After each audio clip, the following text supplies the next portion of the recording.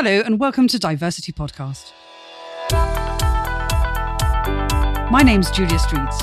A key part of increasing and extending diversity and inclusion is the need to drive change. On previous podcasts, we've had leaders talk about what needs to change. Today, we explore what drives transformation.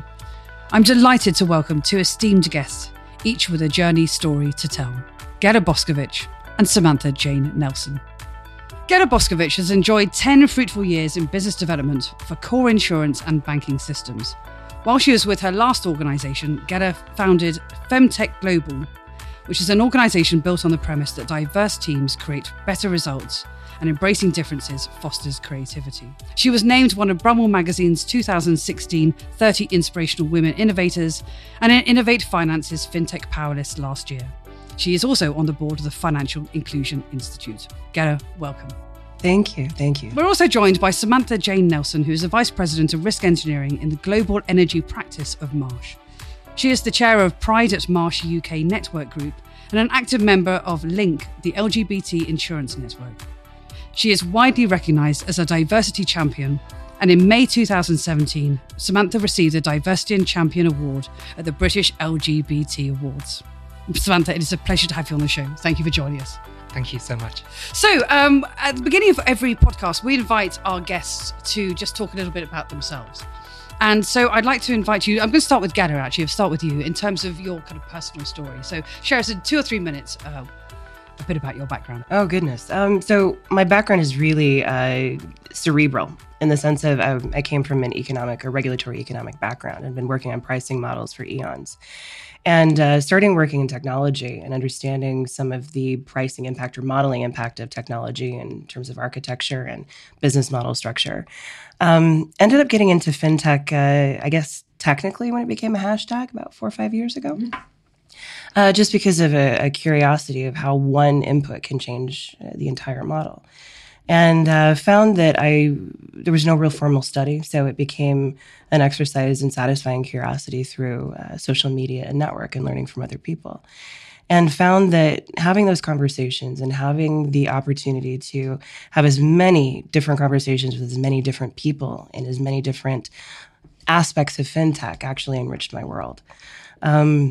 And I kind of noticed that I wasn't, I was a little bit on the outside in the sense that there weren't a lot of middle-aged crazy women in the field. I mean, there are a bunch of middle-aged women, but they weren't crazy like I'm crazy. So trying to find community and finding a place and making those connections, and was fortunate enough to get involved in a tribe report in 2015 about the number of women in financial services. And I'd been given some bios to read, and I thought I knew half of these women, but I didn't know them all.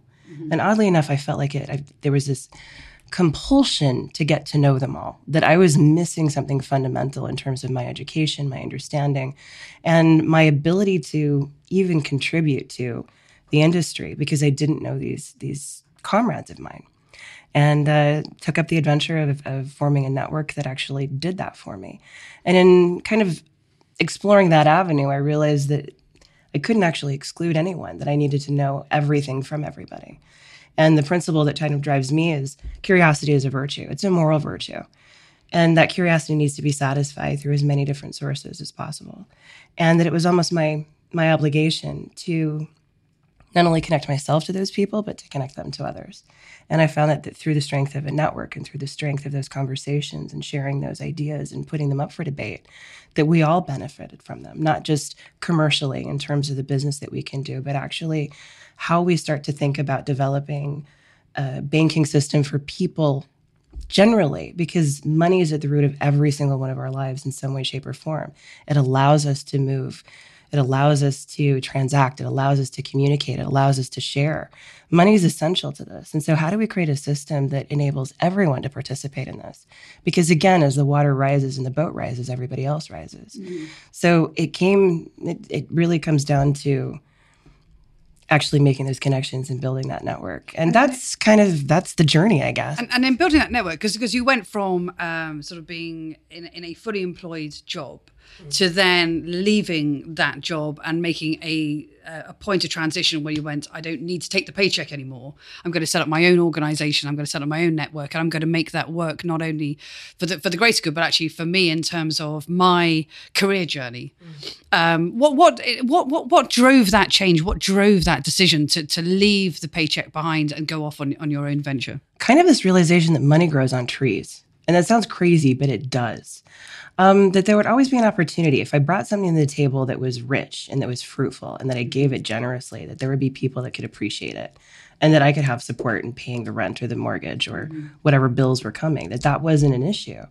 That the security of a consistent salary wasn't as interesting or as important as the security of knowing I could find the next project or engagement, irrespective of its commerciality.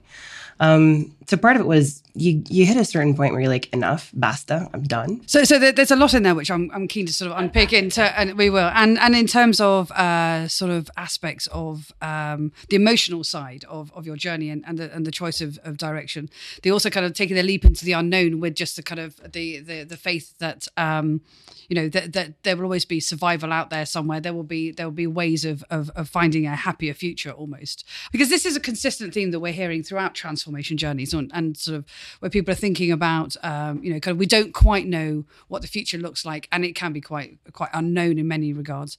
But let me at that moment invite you, Samantha, because you have an extraordinary story, which I think is one which is truly inspiring. I would love you to share that with our listeners. And again, there is so much in the parallels that I think will be worth talking about. Okay, thanks, Julia. People say my story is remarkable. I don't consider it to be particularly remarkable. I was born a long time ago, pre-internet, sort of that information and that sort of togetherness, that interconnectivity that we now benefit from. So I struggled to actually find myself for a lot of years. I was born in the northeast of England, traditional working class Roman Catholic upbringing, and the constraints that come with regard to that. When I was born, I knew I was different. I totally identified internally as female. However, I was identified externally via the experts as male, and really was forced to fit into a box that was stereotypically northern male. This is what the expectation of you is. This is what you need to do. And that's everything that was drummed into me that was so adverse to my own self-belief or my own self-realization of who I was. Unfortunately, as I say, there wasn't the internet, there wasn't the sort of interconnectivity of communities at that time, and I really, really struggled to find myself. Consequently, I progressed down an engineering route, which was, what was before me, as far as my peer group presented, and ultimately ended up working on the oil rigs for a lot of years, wearing a mask, pretending to be something I wasn't. But if I was going to pretend, I wanted to be the best I possibly could at it. I was always very driven. So I ended up managing installations and ended up in a position where, I had 200 guys accountable to me. And for those of you that know the oil industry, it is 99% masculine, very, very macho. And I endeavoured to fit in, but struggled more and more with it, particularly when I got into the sort of more management realm and we were starting to preach the doctrine of authenticity, open door, come and see me if you've got any problems, be yourself. And I was sitting there day after day questioning myself and saying, look, I'm not being myself here. I'm in a trap here. I'm in a trap. And I realised that fortunately, around that time, the internet had come about and I was starting to develop more and more of an understanding of myself, which was removed from my earlier recollections of going to the library and going through the Dewey Decimal Index system to find any reference. It's not often you get Dewey Decimal. Not anymore. But I was something of a I did manage to negotiate quite readily at one point. And the other source of information, of course, the newspapers at the time. The newspapers at the time, anything that was adverse from the traditional what wanted to be presented as the norm was very much frowned upon. It was always shock headlines and over-dramatized. So I didn't want to be over-dramatized. I didn't want to be the focus of that sort of attention. But ultimately, I did get to a point where I thought, no, I need to do something about this. And I was very fortunate at that point. The offshore installation or the offshore industry that I worked within you work a cyclical rota. So I used to work for 2 weeks and then have 3 weeks off, which is a fantastic rota, by the way. But where I found myself was for the 2 weeks I was away, I was presenting in this very macho management style, coming home and then living as myself, presenting as myself. I'd established contacts through the internet at this phase. And I was really struggling with these two parts of my personality to connect them. It was almost as if I built a wall and I surrounded myself in the work environment and was very, very much just performing, doing what needed to be done, but not letting anyone get close to me. As opposed to when I was at home, I was distancing myself entirely from work and being myself. And that's where I found real joy and real energy in myself. I couldn't think of a way internally of how to sort of connect those two elements. That's basically where fate intervened. And I always tell this story, when I'm presenting. At the time, we'd start to get smartphones, and we had the internet, we had various social media streams. And I had my social media stream in my female persona. I had my mobile phone. Obviously, some of the colleagues at work had the number. They did an upgrade to the software, and the service providers thought it was smart to connect your social media page to your mobile phone number. So when you rang people, you got photographs. Your primary photograph. Not many people had my personal mobile phone number, but one in particular who I was very close with, obviously saw my female presentation and my photograph when we were calling one another. They hummed and hawed and weren't sure whether they should approach me and say that, we know, or, people know you need to be aware of this. Ultimately, she did, and I'm I'm so pleased she did. At the end of the day, she said, "Look, I want you to know not to worry about this, but I need to let you know something."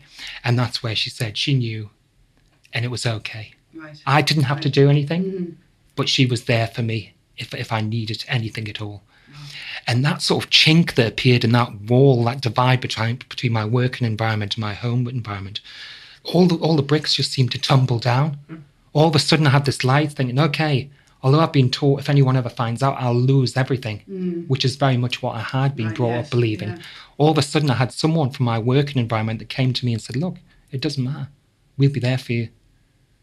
And she'd already approached the HR, because we had a friend in HR who was the HR director at the time, just to canvass opinion what she should do and what the company would say.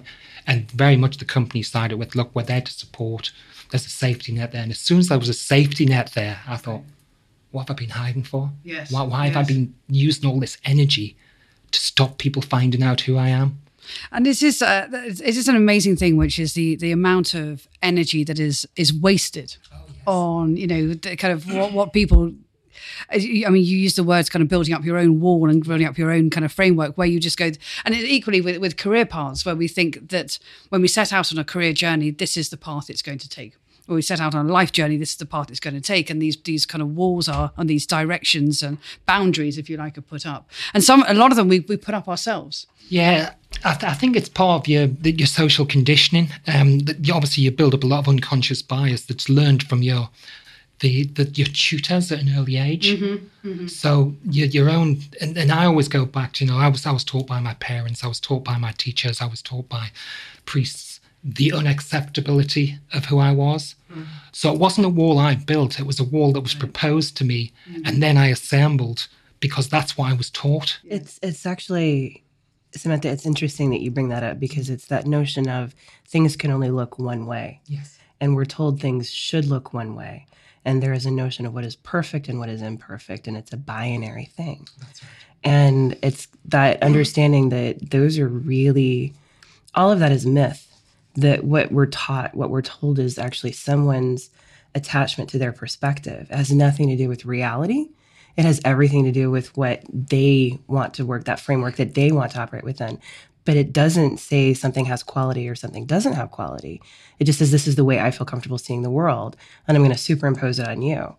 And I mean, I remember breaking away from my parents' constructs and their belief systems many times over, and finding that each time I broke away from that, like, here are the commandments, follow these commandments, whether or not they're coming from the clergy or they're coming from your parents or they're coming from your instructors.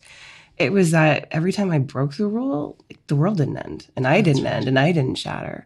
But it's that notion of this is the way it has to look, and I can't look any other way. And when you get to that moment, I mean, actually, what did that moment feel like when you realized, screw this, I could look any way I wanted to look? Yeah, I think that's it's such a point of realization, having been self-confined for so long. And you're right, it's a feeling that's superimposed upon you, and you want to belong. I think the human condition is you want to belong. Absolutely. You want connections, and you build this barrier thinking, having been taught and believing if that barrier falls, I'm going to lose all my connections, all my livelihood, everything that I have. But once you have that chink, and once you take that step, and once you develop a greater understanding yourself and who you actually are, and are willing to step over that threshold, it's a brand new day. It is so energizing, and the pressure and the weight and then the energy that you use to maintain those barriers, strip that away, and all of a sudden you have an entirely new perspective on life, and it brings with it so much joy. Or certainly in my case it did. It was almost as if I'd been born again. All those things I stopped myself from doing because I was so terrified of someone seeing me, once I presented as myself, the world my oyster. I mean, honestly, I travel around the world now with my job. I'm so fortunate, visiting so many fabulous places, meeting so many fabulous people, seeing different cultures, how interacting in so many different environments that going back 15 years, I wouldn't have considered it. I wouldn't even, I wouldn't have known it was possible now. Because somebody put the expectation on that there was a limit. So this is interesting because I always wonder about accepting self first or accepting others first. And so I talk a lot in terms of how to network with people and what my ethos is on networking. And it's never about me.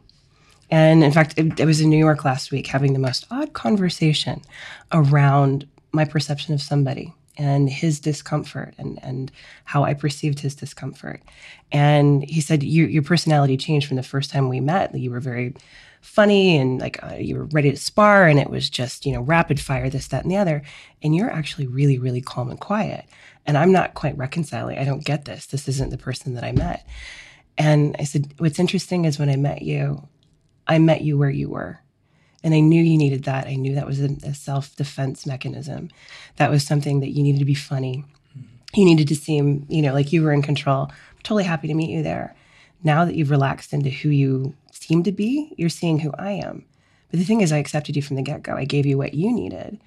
And I don't need anything other than for you to feel comfortable. In fact, my need is for you to feel like you can be who you are in front of me and know that I just appreciate that you're willing to interact with me, because what I want most is the connection.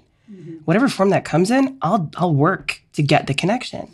And it's an interesting thing that when I stopped saying, I need to be accepted, and kind of turned it around and said, no, I need to make sure that other person knows that they're accepted, it fundamentally changed the way I was able to navigate every aspect of my life. As soon as I knew there were allies there, as soon as I knew I had support, I think I was at a phase in my life where I was desperate to do something. As I said, I felt constrained. I really needed that wall to be deconstructed. I was struggling between the two parts of my personality.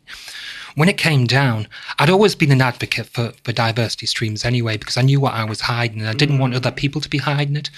But I wasn't as vocal about that. I was in a working environment predominantly masculine. I was pushing to get females into the engineering sphere. I saw that as being a bit of a mission for myself. Yes, indeed.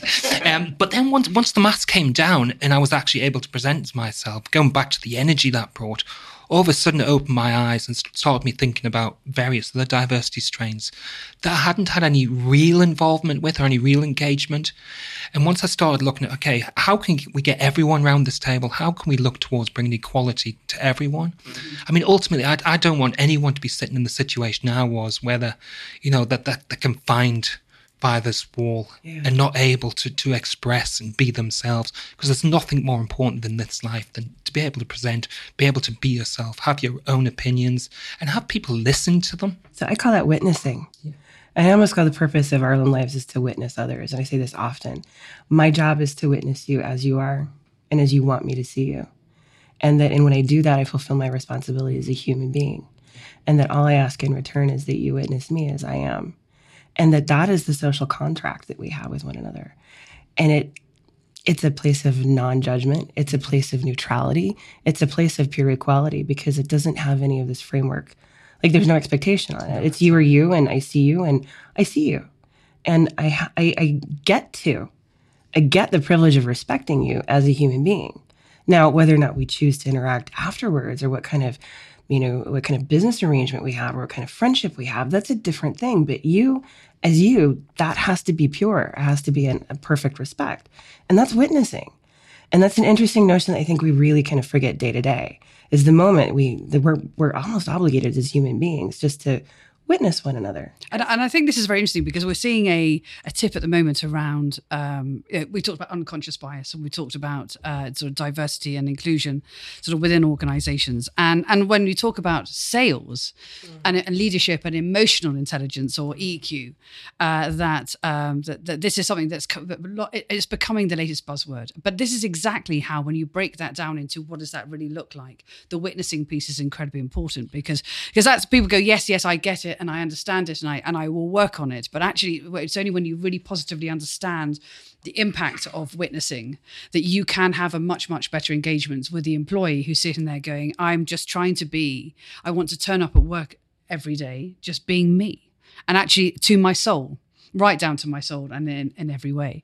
I'm very interested in kind of along that journey is have you and for both of you, actually, because Gary, you talk about your network, and Samantha, you talk about, kind of your journey with the support that came immediately, kind of when you needed it, is and actually when you're traveling around the world as well, is where do you see your support networks come? Are there some that have surprised you, people who have just come out of the blue, or are there some you'd expect, such as your corporate structures?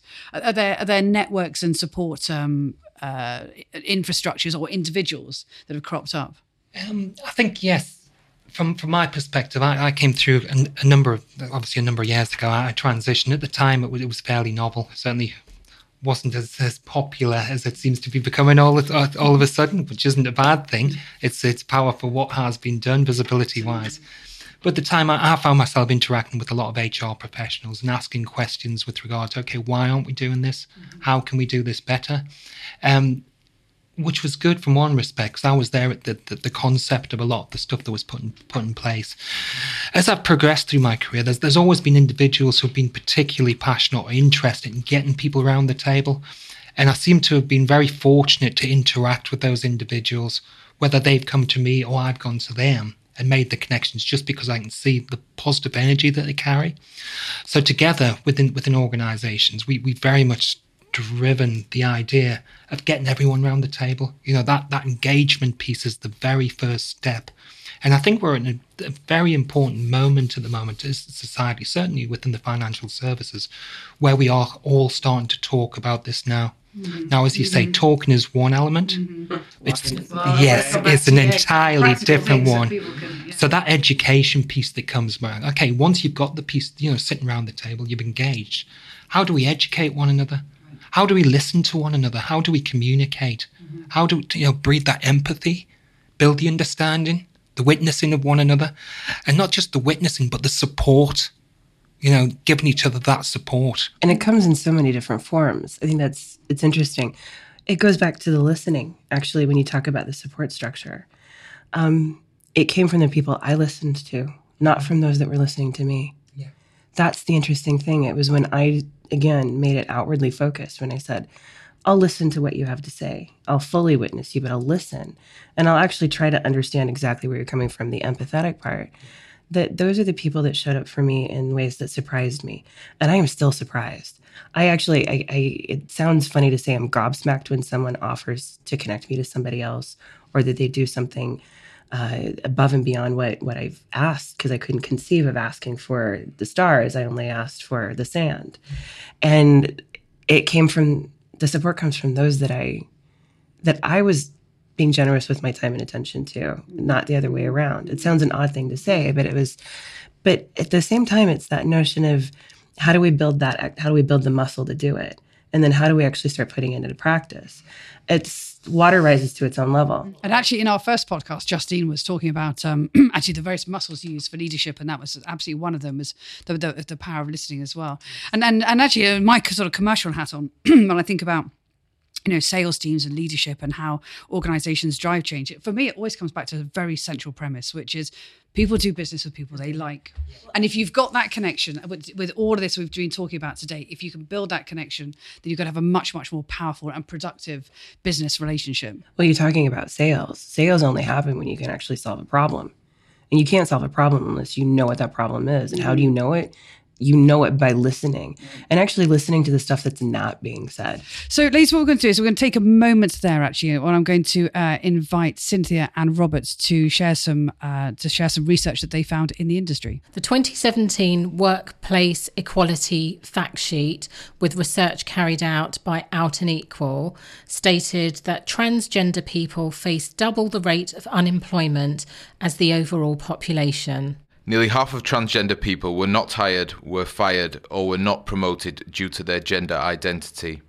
9 in 10 transgender employees experienced harassment or mistreatment on the job, or took steps to avoid it. And for transgender employees, in 2002, just 3% of Fortune 500 companies had non-discrimination protections that included their gender identity.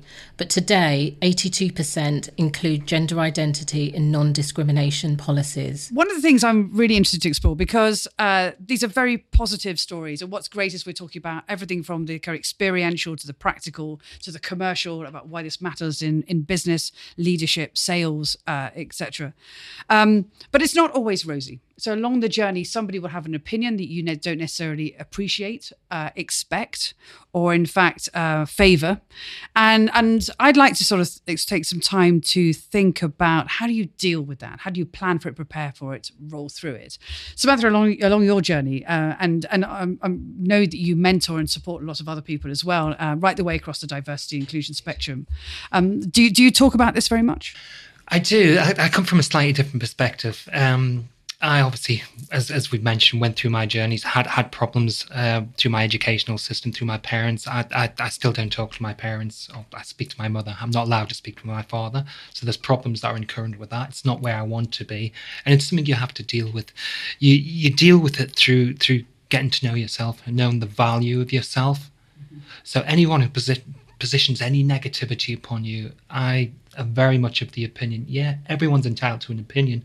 Whether I listen to that opinion or not, an entirely different matter, I would add. Now, I've been on both sides of the table. I've sat round tables with groups of men drinking, being boisterous and expressing their true feelings about a number of issues, obviously presenting in a completely different way to how I present now. And some of the things I heard at those points were terrible. And I wished I'd had the strength of character to stand up and actually try and make a difference at that point. But I was so concerned about holding my mask up and protecting myself that I didn't. I shied away into the corner. And I think one of the learnings, one thing I always discuss going forward, is if people are there around a table and they hear things being said that the hairs on the back of their neck are going up and thinking, oh, I should really say something. It's so much more powerful if those people who are directly impacted by it actually step up and say that's not right. Mm-hmm. So that allies piece is so important to remove the negativity, because it is about developing understanding, about educating, about supporting one another. I'm fortunate. I travel the world and surprisingly, although I had a huge fall and was terrified of it falling down, that I was going to lose everything, now that I go everywhere by myself, I actually can hand on heart say I've never, ever felt any negativity. Whether that's because I'm so surrounded by my own happiness bubble or not, I don't know. But yeah, I couldn't be happier. And you might get the odd glance when I first go into a seminar or an event. I mean, I was recently over in Indonesia and there was a big event I was talking at. There was about 200 people there. I wandered in. You could see when I first took to the stage and first started talking, there was a raised eyebrow or a glance, or something's different here. Mm-hmm. It's out of our norm. But once you start discussing about a topic you are aware of, whether that's from a technical aspect, which this one actually was, engineering, or whether it's something to do with diversity, once you engage with people and people sort of develop that understanding, those barriers fall down. Yes. People have that understanding, and that's what we need to do. Just talk. Yes. Just educate and just empower people to support as allies. Yeah, the ally bit is absolutely important. Strength in numbers, and especially the people that aren't affected. I mean, again, it's witnessing others too. It's not just witnessing the person in front of you, but it's witnessing the experience and the economy of interactions of others. Yeah, I think that's the tightrope we all try to walk at this. You know, we're on the vanguard of a lot of change, or certainly what I'm trying to do, role model and supporting various diversity streams. Within organisations, you very much have a network. You have the millennials coming through who really see this. They don't see it as being an issue. Mm-hmm. You've got ourselves who've been pushing agendas for too long, really, and have made progress, but you always feel, although the upper echelons of organisations get the facts and figures and can see the value of it, whether they actually believe in the value of it's another thing.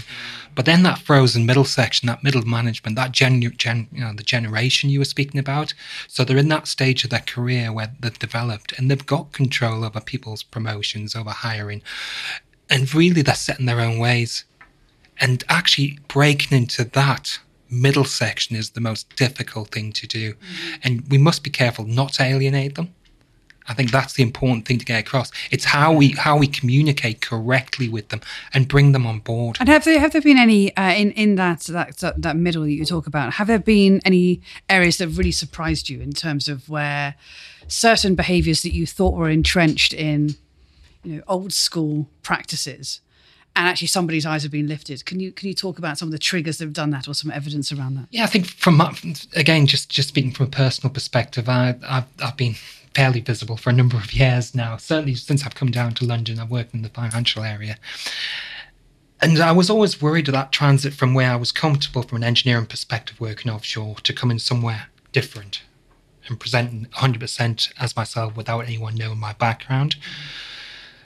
And there were comments made and a bit of confusion when I first came into the organisation. They weren't sure about risk assessments for me going overseas or how that actually stood legislation-wise, which is a bit strange. And is that something that people are looking at now? They're really kind of consciously... It's something they look at. I tell them not to worry too much about it because I go anywhere regardless. That's my I can imagine that. That's my approach. But people were concerned about that, which is fine. It was the unfamiliarity with the situation. So that got people, got people thinking, which I thought was fabulous, and they were willing to engage and discuss it. And I think just starting that dialogue allowed people to better understand the situation. They all standoffish and think, not quite sure what to do. But actually engaging and talking one-to-one, you suddenly found what could be perceived as the frozen middle. Parts of it were starting to thaw and thinking, oh, she knows what she's talking about. Oh, she's all right. We'll listen to her. And once you get those pockets thawing, what a difference it makes having representation through that part of the organisation. There's still people that are uncomfortable with it, not sure what terminology to use.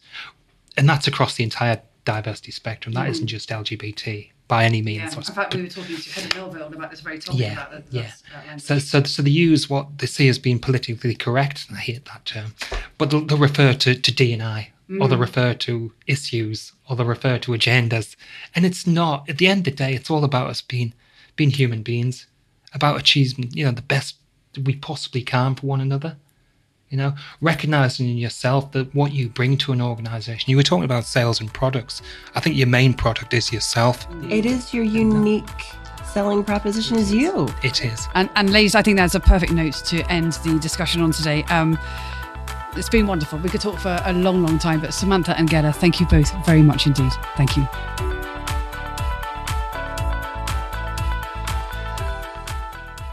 This episode of Diversity Podcast was produced by me, Kieran Yates, on behalf of Julia Streets Productions. Thanks to Cynthia Akinsanya and Robert Pinto Fernandez for their insights. You can find out more about the guests on this week's show on our website, diversitypodcast.com, and that's diversity with a C, not an S. Whilst you're there, you can also sign up to our newsletter for all our latest updates. To be sure of catching all our future podcasts, subscribe to our feed in iTunes or your favourite podcast app. And if you've enjoyed this episode of Diversity, remember to give us a rating or review in iTunes. It all helps promote the show to a wider audience. Finally, our Twitter handle is @DiversityPod. Thanks for listening.